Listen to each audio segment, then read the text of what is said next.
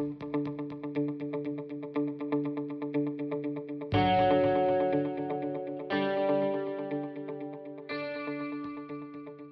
like to welcome everyone to this 9th episode of our 10-part podcast series, Working with Millennials, which features another highly informative Q&A with Smooch Reynolds.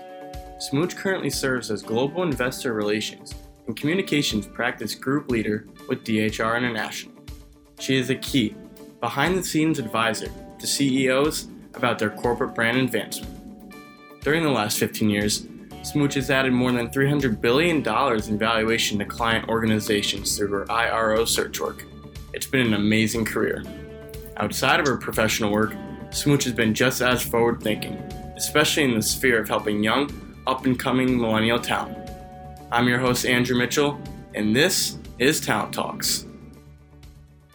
According to the Bureau of Labor Statistics, the average young adult has an average of 6.2 jobs by the time they are 26 years old. With millennials being projected to make up 40% of the global workforce by 2020, it is essential that businesses recognize the perks that motivate them and understand that they are unlike those that appealed to previous generations. To stay competitive, the businesses must adapt to the evolving needs of their workforce. Today, we're going to delve into the interests of millennials with Smooch. Smooch, welcome to the show today. Great to have you back.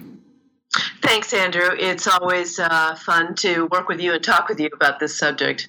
Yeah, it's been an incredible series so far, and we're really coming down to the end here. So the 9th episode, and then the last one, I think, is going to be a real interesting one as we really look back at the whole series and get a good overview of how everything went. Terrific. All right, Smooch. First question. Technology is becoming a more vital part in every business's foundation each and every day. Millennials now know that technology can help them bring the office to home and vice versa. So, Smooch, how can companies be more accommodating to the up-and-coming millennial parents who want more of a work-life integration? You know, Andrew, I think it really boils down to two factors.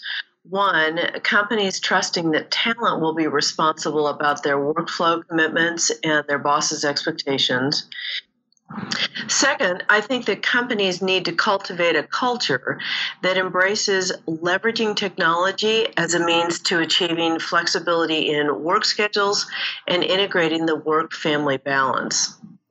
That's a good point, Smooch, and I like how you said about achieving flexibility in the work schedule, because a lot of companies right now really aren't focusing on giving workers that flexibility, but trying to see that happen more with the up-and-coming millennials will really help them be more comfortable when finding a career. Second question, Smooch. Rather than focusing on moving up in the company, millennials tend to put more emphasis on the kind of work they'll be doing and the connections that they'll be making. Why is this? And does it help set them up for long-term success? You know, I think millennials are most interested in the fabric of their work environment and how relationships are woven into broader responsibilities. And frankly, Andrew, I think they are almost unknowingly astute to focus on the relationship building aspect of their work environment, because one of the most sought after skills that management seeks in talent is actually their ability to develop credible relationships and be influencers across the enterprise. And I can tell you from my experience in executive search that that's a quality management teams are expecting at earlier and earlier points in people's careers. So I'm not sure that the millennials are so far off base. I think they've got the beginnings of the formula for success, actually. Yeah, I definitely agree with you there. And I think millennials really are in a good path right now for where they're going in the workforce, because they know what they want and really are going to focus and bring different sort of talents that we haven't seen with earlier generations. Next question. What would you say is the most important part to a millennial worker? A big paycheck or a meaningful environment where they can feel like a valuable member of a team? And why is money no longer enough anymore? This generation will almost always choose a meaningful work environment over the paycheck. However, that concept only goes so far. This generation is one that in many ways wants it all.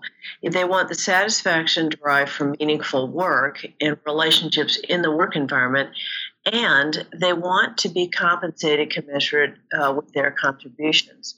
And I think, Andrew, one significant difference between millennials and generations that preceded them is that millennials want to earn money to enjoy life experiences and not necessarily to acquire core goods and stuff, if you will. And I think that's a big difference. So while I think that a paycheck is important, I think they view it more as a means to experiencing life and the life journey than they do to creating an expensive lifestyle, for example.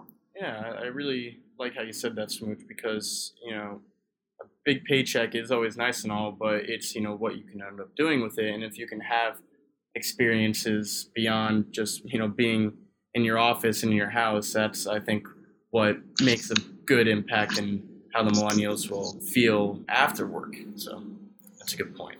Final question, Smooch. The old 9-to-5 working environment no longer is appealing to the new wave of workers.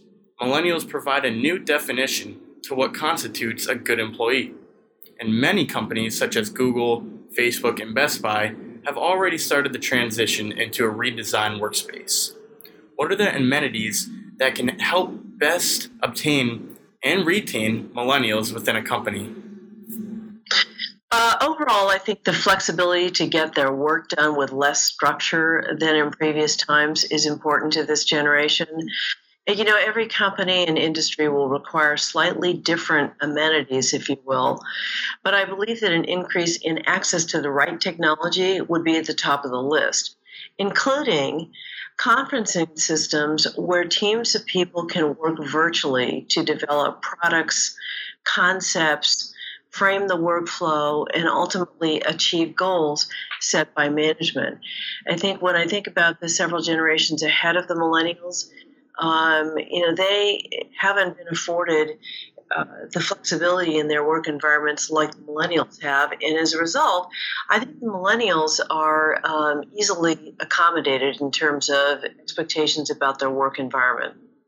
Yeah, that's a really good point, Smooch, because you see that a lot with some of the big companies, and especially, with my company, you need technology to be able to achieve your goals, and I wouldn't be able to do what I'm doing with you right now without getting the special tools that I need. So like the computer, Skype, all the softwares that I use to edit this. So it's very important and very crucial to the success of the business and the millennial, going forward in a career, that they need these certain things within the company.